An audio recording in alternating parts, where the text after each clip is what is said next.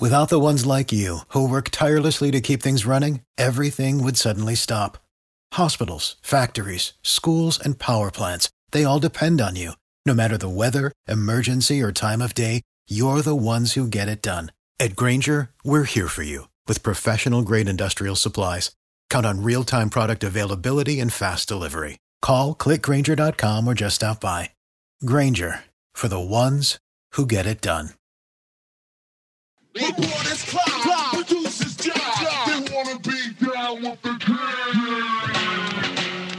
All right, we are a day late, but that was completely planned, so that makes us right on time. Welcome into the Sacramento Kings podcast, presented by Hoop Ball and the Hoop Ball Podcast Network here as a part of Be Heard. We're so happy that you're here with us. I'm Damian Barling, along with my partner Jill Adge here on this post-draft edition, and we're going to tear Jill away from Twitter long enough. She's going at Warrior fans. She's going at Laker fans. She's going at everybody.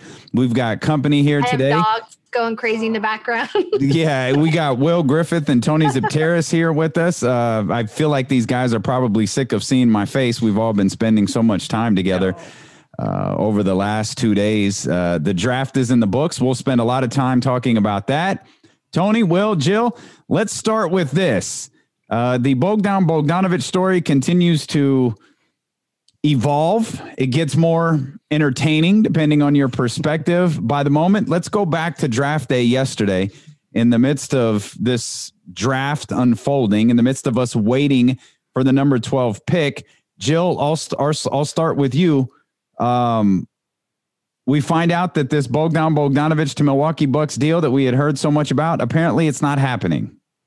Right. Well, and what's interesting too is you're hearing so many different stories depending on who the reporter is, but there are pieces that are the same for every reporter. So like you're getting all this other stuff, but yet the key piece that each reporter is saying, local and national, that Bogey and Giannis talked, they wanted to play together, and that they thought it was done. Like that whatever led up prior to that, who knows? Yeah.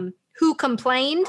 I don't know. Who reported the complaint, whether it was Atlanta or New York or another team that maybe had cap space that was interested in going after him. But maybe it's not. Just still doesn't really make sense. Your dogs are very upset about this deal not happening, by the way. As soon as I brought it up, they got very upset. Tony, what do you think? Let me give a proper introduction here. Tony Xypteras, Will Griffith, the host of the Kings Herald podcast with Jerry Reynolds, and of course the tremendous work that they do on Kings Herald. Thank you, Tony. Thank you, Damian. And Jill, it's great to be back on a podcast with you, of course. Yes. We recorded several back in the day.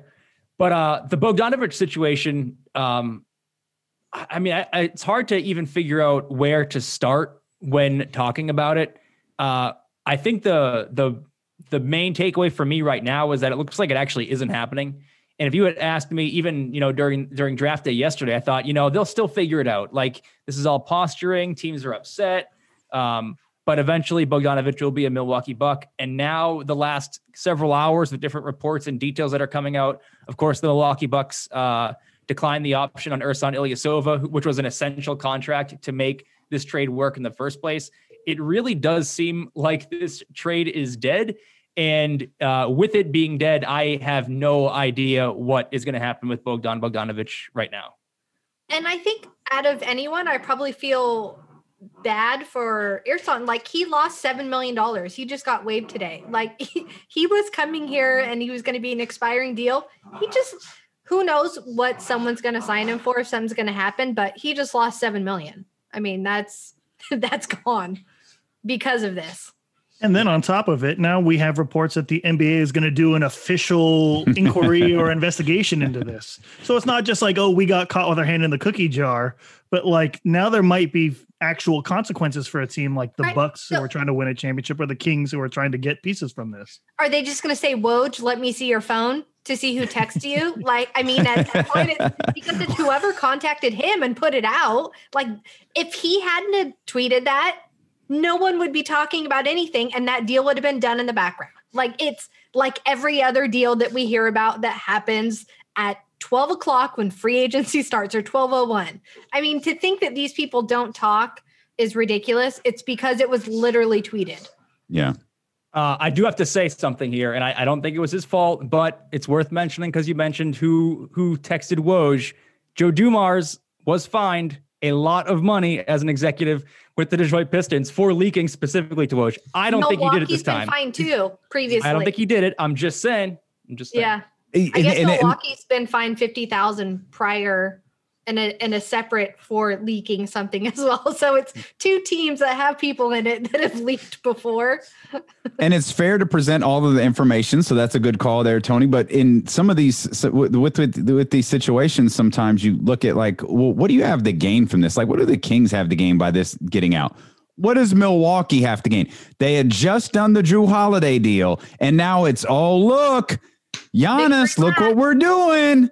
Look what we're doing. Giannis, huh? This Serbian, this is for you, buddy. Drew Holiday, he is for you. This is all for you, Giannis. Look what we're doing. So this isn't about like a contract being negotiated. Joe, you said you were talking about who should be punished for all of this. This is all about the tweet. And let me see your phone. All I can think of is Roger Goodell subpoenaing Tom Brady's phone. Like, we need to see Brady's phone in the Deflategate thing. So I just want a story that said Adam Silver has sent a subpoena for Adrian Wojnarowski's phone. This is the battle that we need.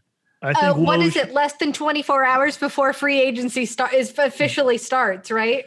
Right. I think Woj would smash that phone. I think he would not let Adam Silver anywhere near it. He'd step on it. He'd throw it in the toilet. He'd do what he'd have to do and say, he'd just text everybody in a mass email, just text my backup phone because this one's going text the burner.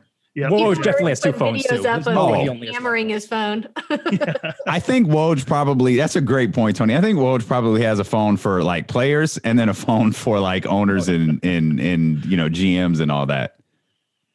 Oh, what a subplot to what was really, is it fair to say great day for the Kings? I think so. Good day. So. As good as it could have gone. Yeah, I don't think I could see much more going right for the Kings. I mean, had the bogey deal gone through, that's the only thing that would have kept it from being a full-on perfect day for the Sacramento Kings. Yeah. I guess that's one of the really frustrating things about this too. And maybe we shouldn't leave the bogey thing so quick because I think, Will, you just said, what's going to happen with bogey. Does anyone here think, we know that the Kings extended a qualifying offer. That's a formality. That's not really news. That's just a part of the process. But does anyone think that Bogdan Bogdanović is playing for the Kings next year? I don't. I think he's running out of options. I mean, if you listen to the latest rumors around Gordon Hayward, he opted out with Boston. There's rumors that he might go to the Atlanta Hawks, which was the only other reported landing spot for Bogdanović. So, I think the relationship was probably pretty poor between Bogdanović and the Kings, but we might be dealing with a Bonzi Wells situation where he sort of played himself a little bit, or his agent did. And the big money offer, the money that he thought that maybe the Bucks was a little bit of a low ball offer, and he thought maybe, or his agent thought maybe they can squeeze a little bit more out of the Hawks. I don't know if that money is going to be there. And if it's not there from the Hawks, he might be forced in some ways to return to the Kings. And I don't think that'll be an ideal situation. And if it's really that bad, they could always move him at the trade deadline. But I don't think that's an impossible outcome. I mean, is it still is there anyone still on Milwaukee where that deal could still happen and he ends up having to take less money than what he did before because it would have to be they've already started less. waiving players? Yeah, I mean, like that's his true destination of where he wants to go. Like they could have played him, he could have played himself out of it and now has to take less money.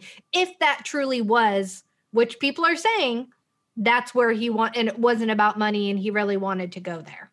I mean, to me, all we've heard about for him is how he's won everywhere. And that was where he wanted to go next, was a team that was winning. I don't know if the Sixers have any space. Like I'm still trying to think of other teams that could somehow, or the Warriors throw themselves in there with some sort of sign and trade option to where he would still be on a winning team. Yeah, with somebody like the Warriors who just picked up Kelly Oubre today, they don't have. I mean, their luxury tax bill is like $150 million or something like that. It's skyrocketed with picking up Kelly. So yeah, he's I think I venture to guess the agent overplayed his hand a little bit. He figured, he's getting a big offer from Atlanta. And so they back out of that Bucks deal a little bit. And then Atlanta goes, well, never mind. We figure you're still going to work it out with the Bucks. So they go and start making overtures to Gordon Hayward. And now it's kind of like, the pressure's on. Either Hayward is a pressure on Bogdanovich, or he's that second guy that they've already moved on to. I can't believe he opted out of that deal. Well, they're saying now they're bringing New York into it, that New York is probably the landing spot because they just hired the Jazz assistant coach that developed him when he was with the Jazz, that could be a spot. And they just waived like 5 players and opened up their cap space. But for $34 million? He's not going to get that. I mean, I don't think, and maybe with his injury history, he's looking for something smaller, but another longer term deal. Okay, I mean, that's, and we also heard Atlanta's interested in Gallo too. So, I mean, there are still even if it's not Hayward, there's still other wing options that you've heard about them going after that would take money again away from what Atlanta had to start with. Let's try this. Who's Atlanta not interested in? That's true. Yeah. Well, there's only like 4 teams that have cap space. So it's like. That's true. I mean, every single agent is going to use them as a landing spot in the media because literally nobody else has money. I would assume any bigs, since they have a bunch of bigs, that you can cross those off. You're just hearing the wings. I mean, who they don't seem to be interested in? Buddy Hield. Which everybody thought they would be, right? Yeah, they should be, but I would be throwing everything at him to try to get a Collins or something like that out of him. And they drafted Onyeka Okongwu, so it's obviously they don't need 3 centers of that quality there. They seem to be rejecting everything. Anytime you hear anything about Atlanta, nothing. Completely quiet about Buddy Hield. We had Rich Ivanowski on yesterday as the Klay Thompson story was developing, and it was clear when the tweet went out, it was clear it was bad. We obviously learned at the time of this recording that Klay Thompson has a torn Achilles. He's going to be out for the remainder of the season. But just in the flow of the conversation, I thought, you're not going to be able to replace Klay's shooting and defense that you just can't acquire a player like that. That's why Klay Thompson is a max player. But you could pick one or the other. And if you wanted to replace his shooting, I know a guy who, if you could convince him to stand still in one spot and not dribble the ball, he could probably make up a large percentage of those points that you're going to lose with Klay Thompson.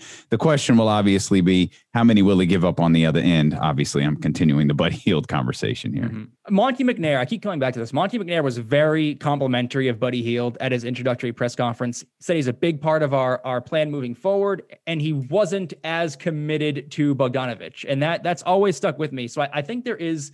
and I think the Chris Paul, Oklahoma City rebuilding Chris Paul's trade value was another little nugget in the back of my mind. Like, Monte McNair is probably looking at Buddy Hield as an asset that is not as valuable right now as he could be. He just saw the Oklahoma City Thunder build up Chris Paul's value again after one strong year. If they ship Bogdanovich out, give Buddy Hield one more year starting next to De'Aaron Fox on a losing team, he's going to score a ton of points. Maybe he builds his value back up for next summer and gets a real asset for him. Whereas right now, all these Buddy Hield trades we're talking about, it's really, nearly salary dump with one, low pick, or a guy on a rookie contract that is not that great. The offers, again, we're speculating a little bit, but with Buddy having a down year last year, to some degree, it's an easy speculation that his value could certainly be higher if he has another year like he did 2 years ago under Dave Yeager. So I'm not surprised really that we haven't seen too many Buddy Hield trade rumors just yet, just because McNair was so complimentary. And I think there is some value that Buddy can still build up with a good year. And you just drafted a player that fits perfectly with a Buddy Hield and Halliburton. Honestly, that was, to me, is one of the best players you could have got to piece along with De'Aaron and Buddy Hield. So it's a guy that will not force Buddy to have the ball. Again, he can play to his strengths, to where we saw way too much of going away from that last season. Do you want to see Buddy? Will, do you want to do you think Buddy starts the season here, and do you want to see him here? Yeah, I think he starts. I think he ends up at the very most, he ends up going at the deadline. I think that eventually, especially because of who we drafted and whatnot, he's not going to cause many problems outside of figuring out what Luke Walton wants from him. He's not going to be on the bench this year, and that was kind of what bristled him the most. Whether I want him here long term, I think eventually here within the next year, I think we've got a ticking time bomb a little bit in that he's older. He's going to be 29 when the season starts. I think by the time the next season rolls around, he's in his 30s, and eventually a team's going to go, he's a great shooter, but he's a little old here. And so I would much rather package him sooner than later, where I kind of, with Tony saying, he needs to rebuild some of his value. He was still second in the league last year in 3-pointers. I think the league knows that if there's an issue with Buddy Hield, it's Luke Walton and the Kings. It's not with Buddy Hield. And so part of that is that eventually you just run out of room where he can continue to grow his value, and that value stagnates a little bit. And so the sooner you can get out from under Buddy, the sooner you can start making moves with that extra money you have. So I guess the follow-up question be, Tony, I'll throw this at you, and then Jill, I want you to chime in. If the issue is Luke Walton, do you think it could be repaired? Do you think the relationship, if that is the damaged part of this, between Luke Walton and Buddy Hield can be repaired? I don't like that he's not answering Luke Walton's texts. That was the most recent report, that there's still friction between them two as early as a few months ago. Yeah. But do I think it could be repaired? I do. I think ultimately Buddy wants minutes, he wants shots, and he wants playing time, and he wants the status of being a starter. I think keeping Bogdanovic, if that's how this crazy saga eventually plays out, will cause the friction with Buddy Hield to get a little bit worse. And maybe that's when you see the Kings really pushing for a Buddy Hield trade, because I don't know about you guys. If you asked me, I would prefer Bogdanovic to Buddy Hield, mostly for some of these off-court reasons, and the complaining about roles and not texting Luke Walton back. I'm not a huge fan of that stuff, even though I do like Buddy Hield. So I think that's where the friction could lie, is if the Bogdanovic thing doesn't figure itself out and the Kings are somewhat forced to retain him, and then you're back to square one with Buddy Hield. But if Buddy Hield can get his starter minutes and Bogdanovic is moved, I think there's a clear path forward for him to start the season in Sacramento. And the Luke Walton thing will be frustrating, and they probably won't like each other, but I don't think Buddy's going to hold out or anything like that. 100% agree. Okay. That got me thinking a little bit on Cosign. Yeah. Could it be that Alvin Gentry was brought on specifically, or maybe that kind of waxes it over, that he's a little bit of the Buddy whisperer a little bit, where he coached him his rookie year in the NBA, and that might smooth things over a little bit to have another coach that Buddy knows and maybe trusts and kind of keeping things a little bit smoother for the next year or so. Well, outside of even just being the Buddy whisperer, maybe this is a guy who could come in and help the offense execute in a little bit more way that would be in a way that would be a little bit more beneficial for Buddy Hield. So regardless, leaving the personal dynamic out of it and learning how to, and I believe you have to learn how to talk to everybody. Everybody is different. Instead of maybe Luke Walton doesn't know how to talk to Buddy Hield, maybe Alvin Gentry does. Put all of that stuff aside. Buddy Hield, I think, ultimately wants to be, I think, Tony, you said this, he wants to be a star. He wants to start a minute. He wants to be a big time basketball player. Where he's probably going to be able to do that with Alvin Gentry here as the wingman for Luke Walton, and I assume a guy who helps with the flow of this offense, which also we've learned through Jill, our front office executive here. Monty McNair and his front office group are very hands-on with the coaching staff. So, Tony, again, to your point, with Monty McNair speaking glowingly about Buddy Hield, maybe it's like, oh, wait till my group gets a hold of this young man. Like Luke wasn't doing this right. I'm not going to say that publicly, but we've got an idea. We know how to utilize it, and we're going to utilize it on Buddy Hield. Yeah, and I'm not sure you can make a clear connection between how the Houston Rockets played with Monty McNair as the second in command versus how the Kings are going to play this year. But the Rockets led the league in 3-point attempts for like the past 3 or 4 years, top 1 or 2. And, part of that is James Harden, of course. Part of that is Mike D'Antoni, how he likes to play basketball. But if Monty McNair is coming from a front office that clearly very much values a 3-point shot, and he's got a guy on his roster, I think 9.9 3-pointers a game, one of the best high volume 3-point shooters in the entire NBA. You can see why, to your point, Damian, why they think they could salvage this. And especially if, and this is maybe going off on a tangent a little bit, especially if Monty McNair doesn't think that Luke Walton is necessarily the long-term coach, and maybe he's got to get through this year with Luke Walton before he can hire his own guy. There are many different angles you can look at this and say that maybe Monty McNair and his new staff and Alvin Gentry on the staff with him and Luke Walton's job security maybe being up in the air. I could see why he thinks he can salvage the relationship. Yeah. Go to the draft. Let's go to the draft. Tyrese Halliburton. Did anyone think that he would be there at 12? No. Bryant West.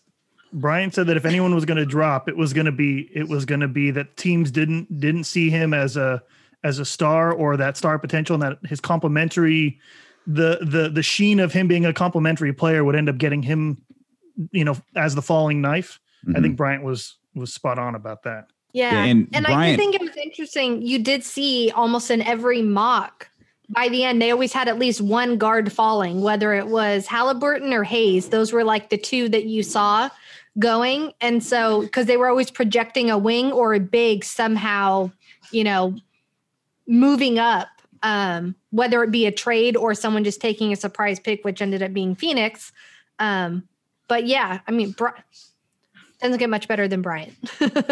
It doesn't. And it was great to have Bryant on as the selection was made. We Bryant had joined us. I think the Spurs had picked, and we were trying to honor the draft. So we all got the alert. We all saw it. Bryant gets this big smile on his face. And it's like, hold on, wait 1 second. Let's let Adam Silver do it. So we're talking about the Spurs, and we're talking about, whatever the Kings got coming up. We get the announcement, and Bryant gives us the old Tiger Woods fist pump. He was really excited about this. Tony, what do you think about Tyrese Halliburton? I love the pick, but I think the most interesting part about it, and again, I've read so many reports the last few days, my brain is like melting. But if anyone listened to Jonathan Givony on Zach Lowe's podcast this morning, it sounds like the fall to Sacramento was orchestrated, and that was a shocking thing to hear.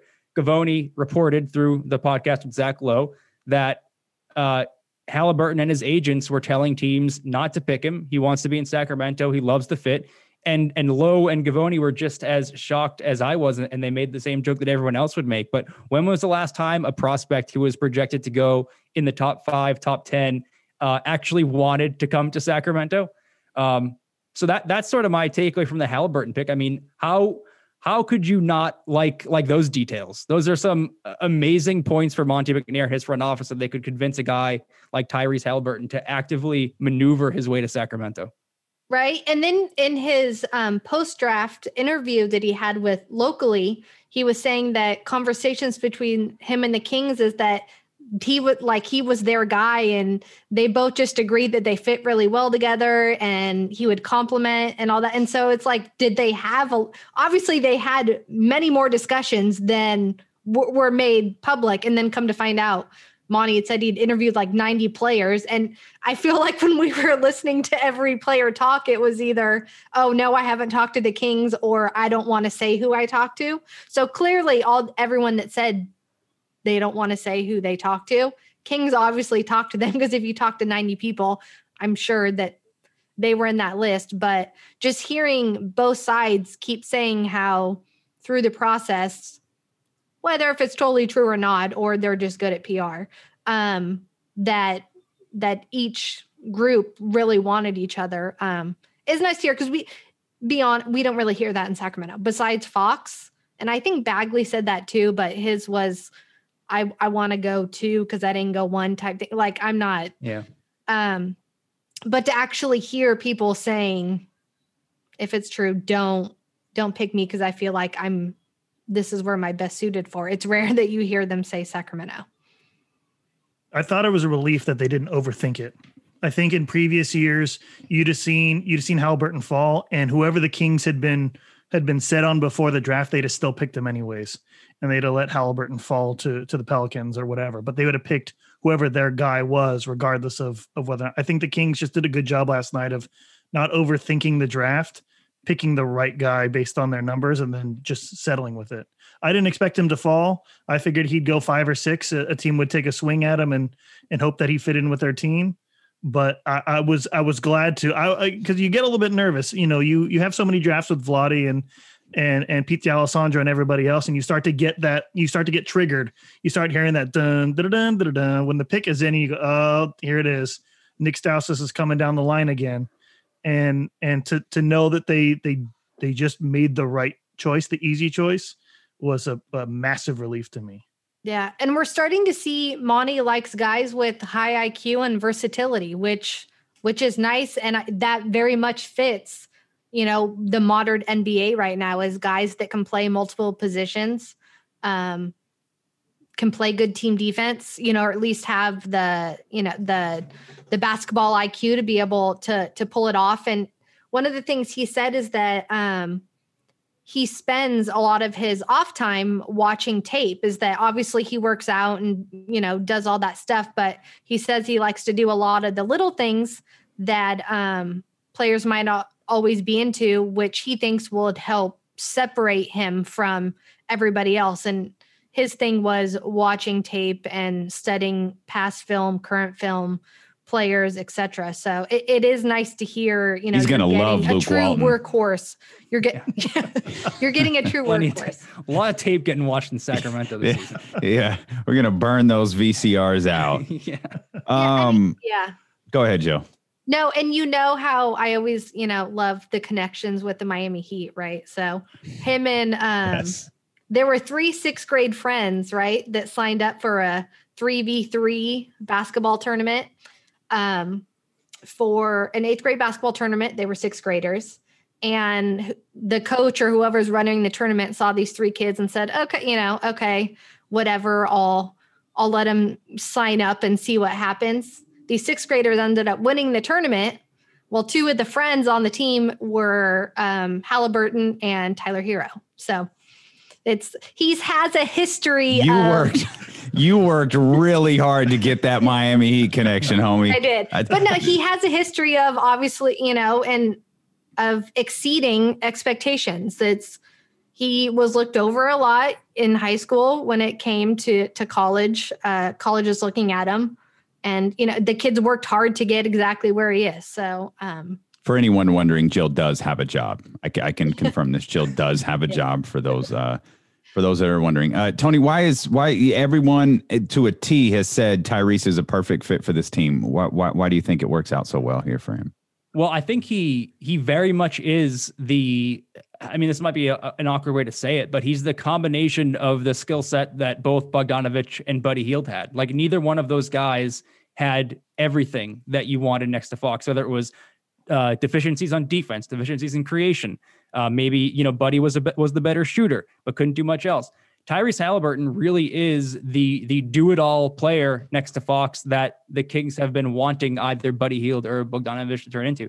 He can shoot from 3 at over 40%. He can create. I mean, he would have been a point guard for a lot of teams that drafted him. The Kings have the luxury that they can play him off the ball too, which he's perfectly capable of doing. He's also a very good defender, a ton of steals. I think you could see in a couple of years, De'Aaron Fox and Tyrese Halliburton lead NBA backcourts in steals. That's a very long, quick defensive backcourt. And I'm just as excited to see what those two do as pests against opposing guards as I am how they can work together in a dual creator offense under Luke Walton. And I think, the Kings have needed creators for a while now. It's been all on De'Aaron Fox. The Kings lost all their offensive punch last season when Corey Joseph came in, and it's not all Corey Joseph's fault. The bench didn't have a whole lot of firepower unless Buddy Hield was on it. But Corey Joseph was not the creator that the bench needed, and the Kings needed more creators, period. So I do think Tyrese Halliburton, I know everyone's saying it, but I do think he checks all the boxes. Yeah. No, I completely agree.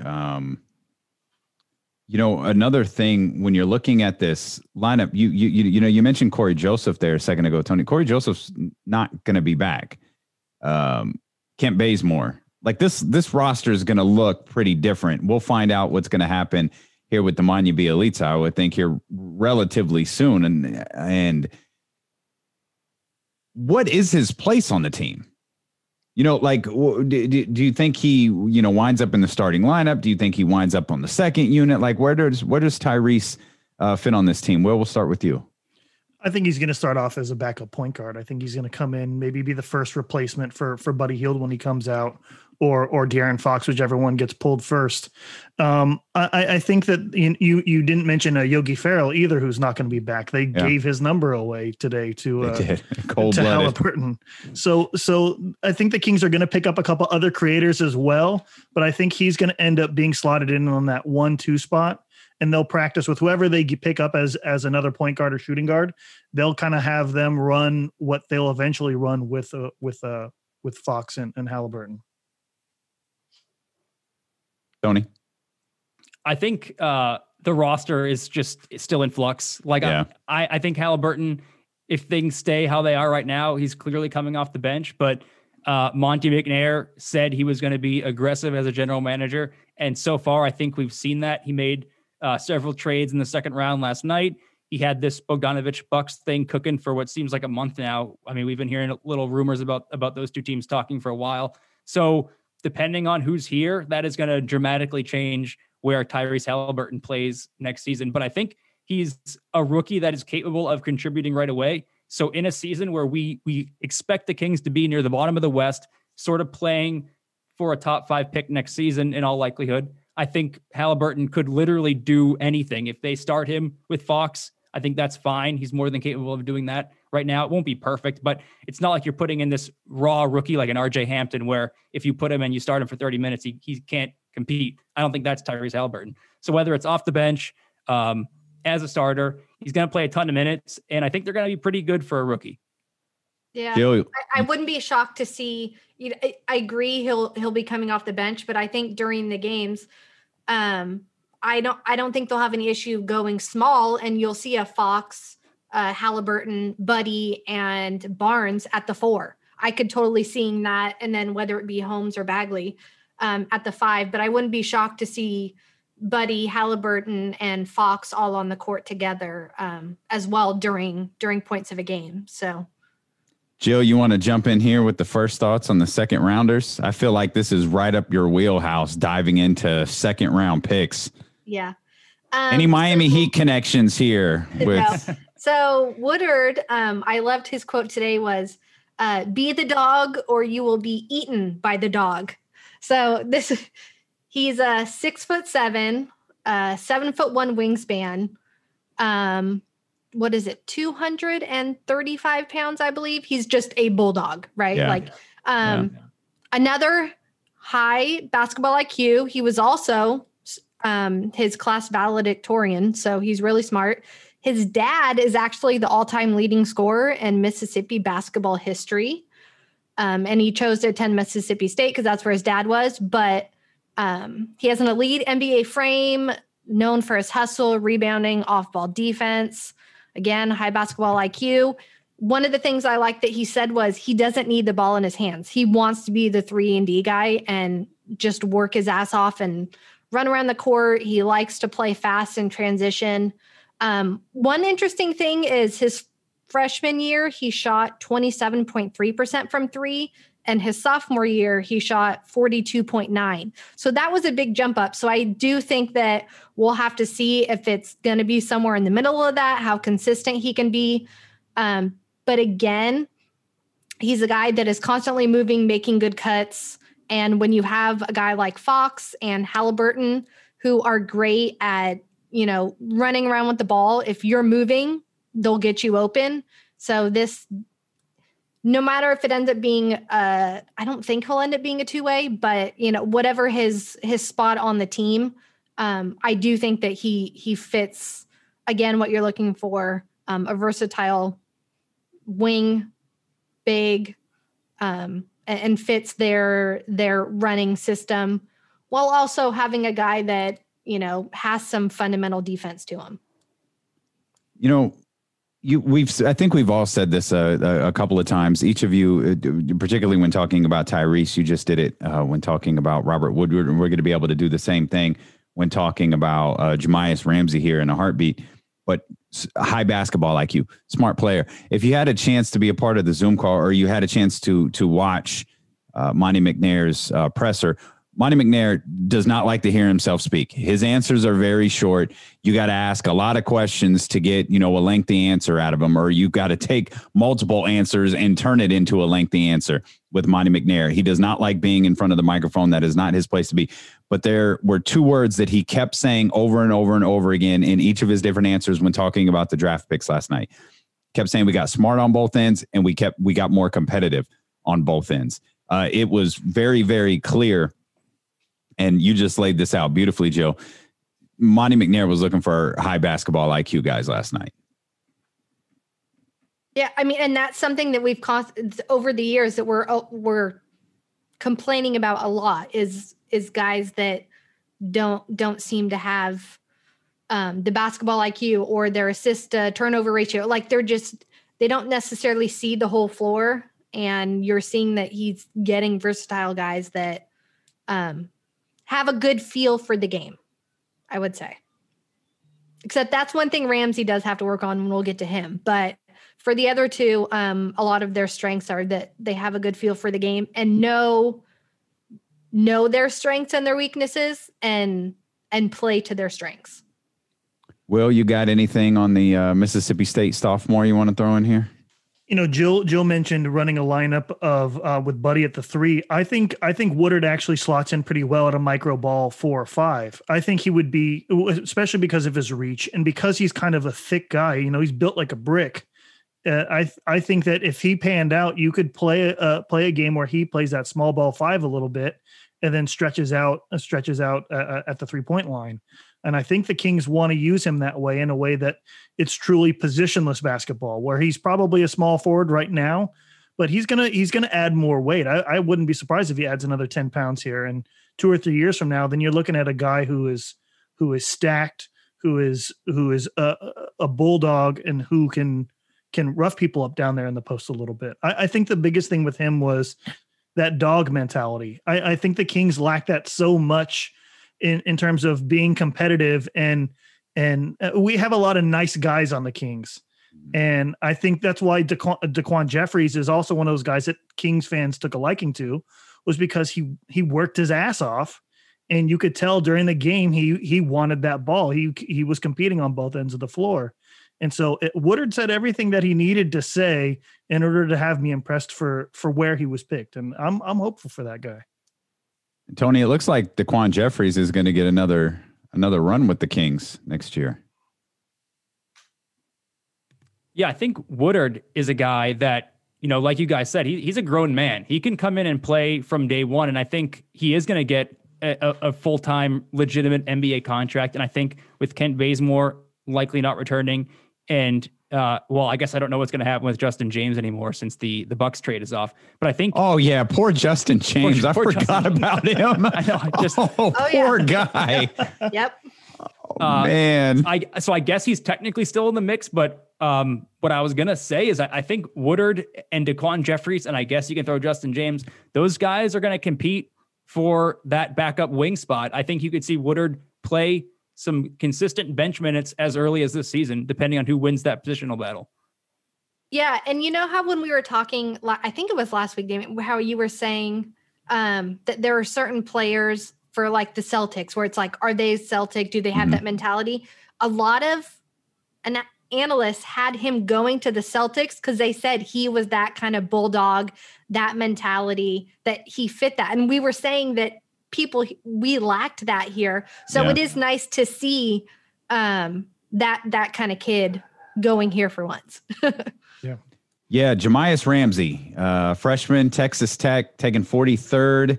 You think he winds up getting a run with the Kings? Any obscure stats you want to throw at us regarding Jamias Ramsey, Jill? Because I know you have him. He's still a baby. He's 18, right? He is known for being a scorer at all 3 levels, which is good.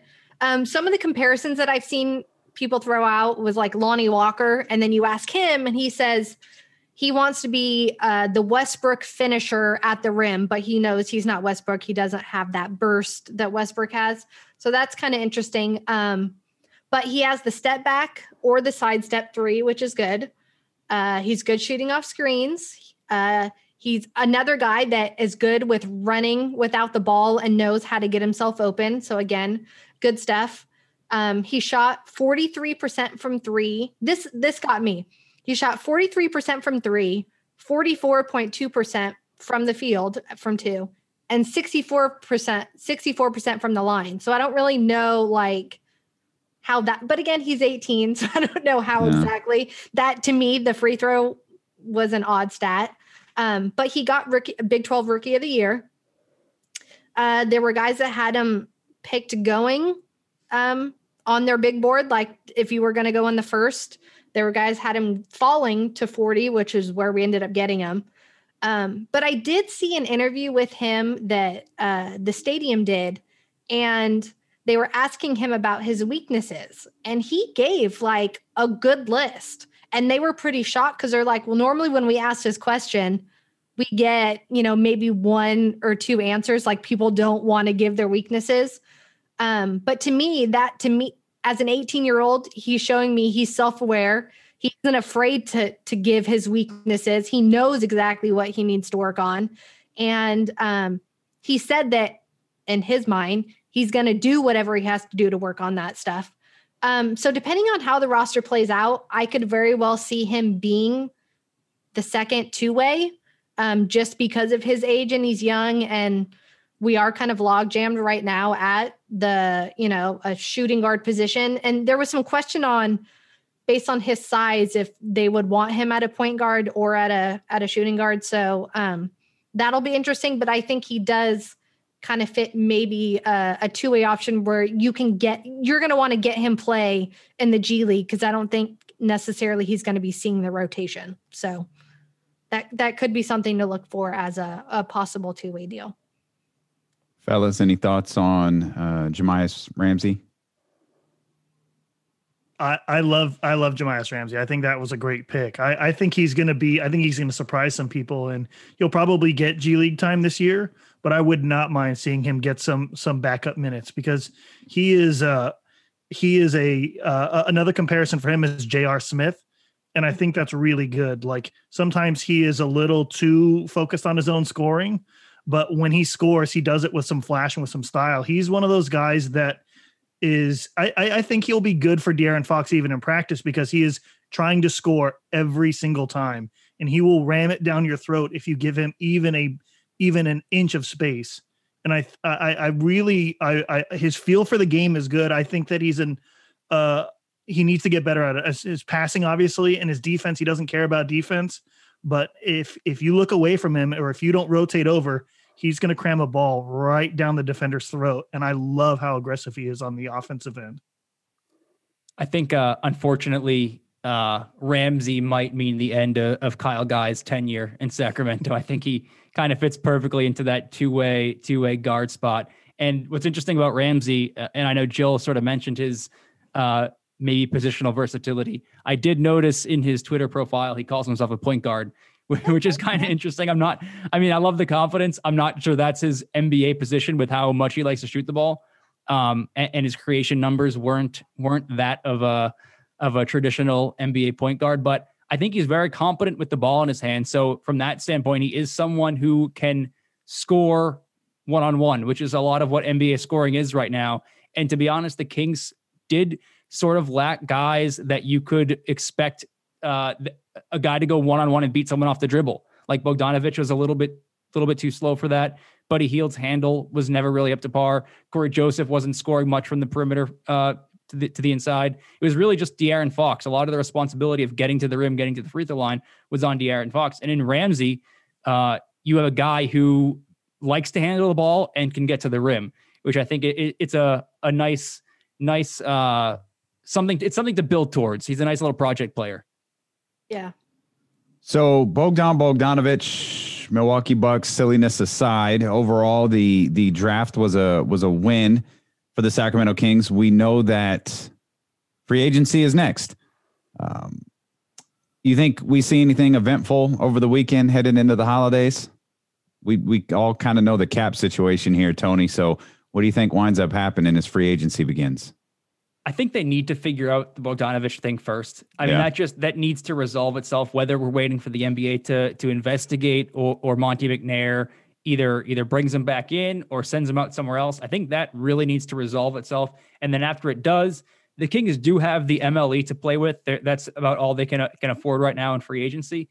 And my strategy, and I think you could look at Monty McNair's drafting and what he was trying to do with the Bogdanovich trade and see that he's not interested in bringing in high-priced veterans. You're not going to see signings like Corey Joseph. You're not going to see Kent Bazemore return. I think to that note, like there are some younger free agents that Monty McNair could bring in under that MLE that would fit the timeline of De'Aaron Fox, of Tyrese Halliburton, some younger free agents. I know Thon Maker, not that I'm a huge Thon Maker fan, but he's an unrestricted free agent now. You have Juancho Hernan-Gomez from the Minnesota Timberwolves that I know Jill and I both really like as a young stretch four. And then Derek Jones Jr. from the Miami Heat, unrestricted free agent, who is maybe the best athlete in the NBA, one of the best dunkers we have right now, who is still very young, very quick, pretty good defender. So those are the sort of free agents that I think Monty McNair will look at, is the younger types who can still develop, are cheap enough to fit under the MLE, but aren't gonna log jam the rotation as veterans. They're more younger players with some potential room to grow, either as a long-term player for the Kings or an asset that can gain value beyond the contract you sign them to. Someone like Derek Jones Jr., you can bring him in for under the MLE, well under the MLE, and then maybe you give him an opportunity. He develops a little bit, and you have an asset that's either long-term for you or a pretty valuable younger player under a nice contract that you can swing for another asset. Yep. Jill? He said it beautifully. You just co-signing Tony? You just co-signing Tony? But no, I mean, besides the whole bogey thing, I mean, it's there. You're going to need more bigs. I mean, it's because of not, we don't know what's going to happen with Harry Giles. Alex Len, obviously, we lost both of those guys. So they're going to have to figure out, whether that ends up being for another team, like if, let's say, Atlanta ends up doing something and they're able to get a young big back in that kind of sign and trade. But to me, that's the biggest question mark based on the draft, is who's going to be the backup big. And we know that Richaun Holmes right now is only has one more year left on his deal. So right now, Marvin Bagley is your big. So they're going to have to get creative and figure out what we're doing with our big men. Bill, are you implying that Harry Giles isn't coming back next year for $3.9 million? I've been preparing myself. That'll teach him. Oh my God. And then just seeing like his tweets today to like all the new guys, it's just like, oh, it's like just driving the knife, further in. Like, he's just such a good kid. And you finally got him healthy. Like, we finally got him healthy. And that's when you give him the boot. Like, what? It goes with everything else at that place. Like, why? So it's, yeah. If the Kings weren't under investigation, I'd tell Monty McNair, hey, just call the NBA, be like, look, this shouldn't count. The dummy before me screwed this up. Like, it was just a couple of them. Like, let me, come on, give me one. Come on, give me one. Like, I quieted down Daryl Morey for an entire season for you. Mm-hmm. Just fix this for me. Mm-hmm. But of course, they're under investigation, so they're not going to get out of NBA jail. We'll see how it wouldn't be the Kings if there wasn't a little bit of drama. Fellas, congratulations again on the podcast, the Kings Herald podcast with Jerry Reynolds. Does that drop every week? No, we're bi-weekly with Jerry. We're also doing once a month. We'll have a Patreon exclusive Q&A with Jerry. So any Kings Herald patrons out there, if anybody wants to become one, send us your questions for Jerry, and we'll upload one of those a month. And pretty much, I'm sure you guys know from Jerry, he's an open book. So you ask him anything, he'll give you a solid 10 minutes on it. So we're excited to see what the community comes up with for questions for Jerry. That's awesome. Will, anything before we go? No, just we're recording this weekend with Jerry, and the next episode should drop here somewhere between Monday and Wednesday. And it's the Kings Herald Show, and we appreciate you having us on. Oh, always, man. You guys are welcome here all the time. Jill, any Heat love for the Miami Heat you want to throw our way before we get out of here? No, I am interested to see, obviously, again, what they're going to do. But they were able to keep all their young players for cheap. So, yeah. I mean, I think the biggest thing is figuring out their point guard situation. So with the Dragon, but I mean, yeah. Miami Heat podcast here with Joe Adge on the Hoop Ball. Smart things that they always do.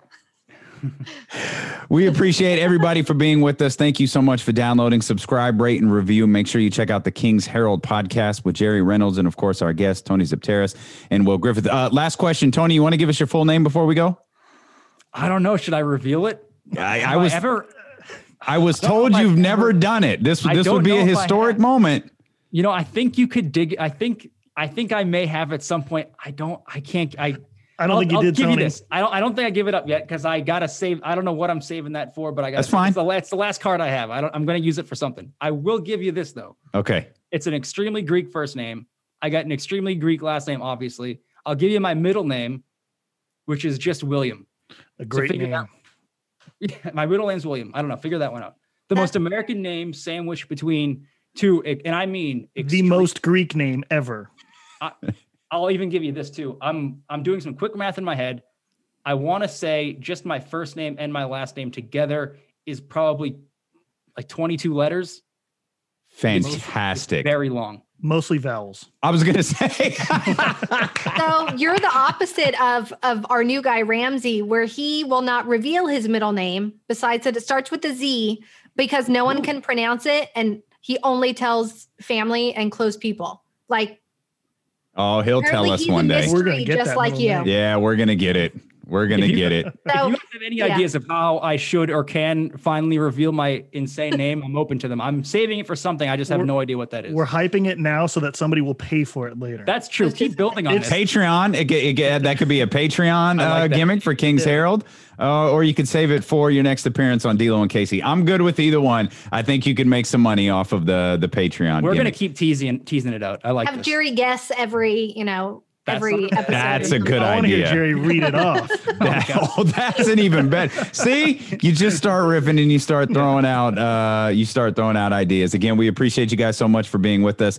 Subscribe, rate, and review. Check out the King's Herald podcast. And we'll be back here next week on the Sacramento Kings podcast presented by Hoop Ball and the Hoop Ball Podcast Network.